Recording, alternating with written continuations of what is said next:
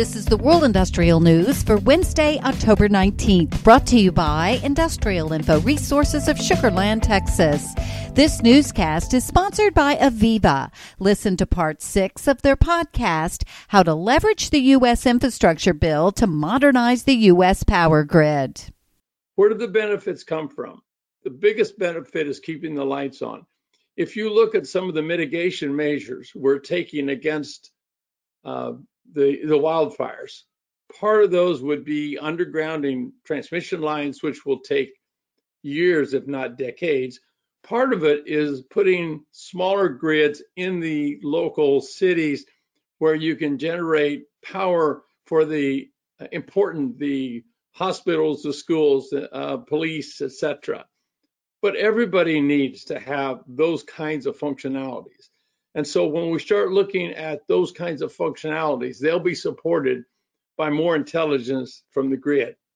The key is to generate the power we need to implement those functionality. We need to better manage this intermittent power that we get from the solar and the wind, because sometimes the sun just doesn't shine. Sometimes it actually gets clouded, sometimes by smoke, and sometimes the wind doesn't blow. And that's not necessarily at the same time people need power and they don't need power. So this whole thing has to be better balanced. And as I was saying earlier, the grid communicates amongst its members at the speed of light.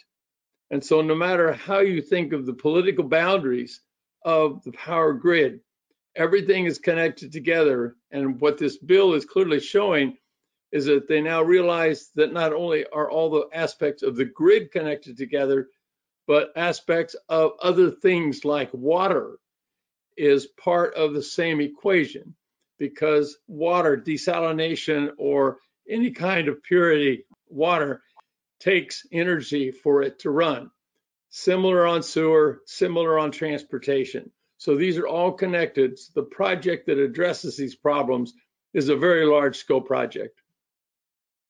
Thanks for bringing in the water energy nexus, Pat. I appreciate that. And again, it's so refreshing to hear such a clear and concise vision of what's happening here in the U.S. when it comes to the grid.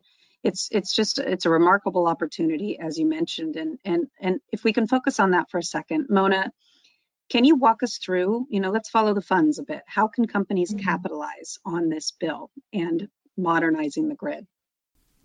To hear the full podcast, search for IIR's Industry Today podcast on your favorite podcast provider.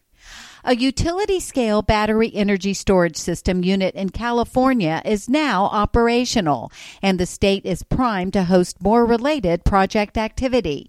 Industrial Info is tracking $8.5 billion worth of energy storage projects across the state that have a high or medium probability of moving forward as planned. California leads all U.S. states in terms of project count and ranks third in total investment value. Brazil is preparing for a presidential election on October 30th in what could represent a total shift in the nation's energy policy.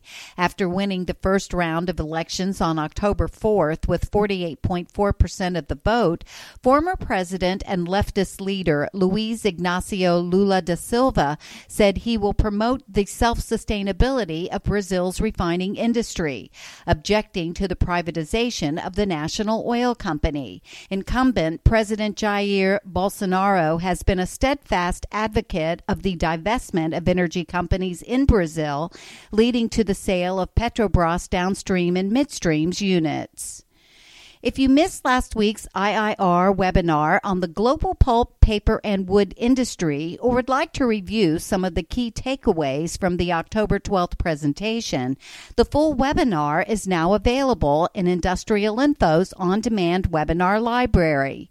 In the webinar, Randy Goddard, Industrial Info's Vice President of Research for the pulp, paper, and wood industry, discussed the trends being seen in the more than $167 billion in active projects in this industry, with a special emphasis on the $81 billion worth set to kick off in the next 24 months. While East Asia, which includes China, takes a leading position in spending, Industrial Info is tracking nearly $25.9 billion worth of these projects in the U.S. and Canada, and more than $30 billion worth in Latin America, not to mention other parts of the world.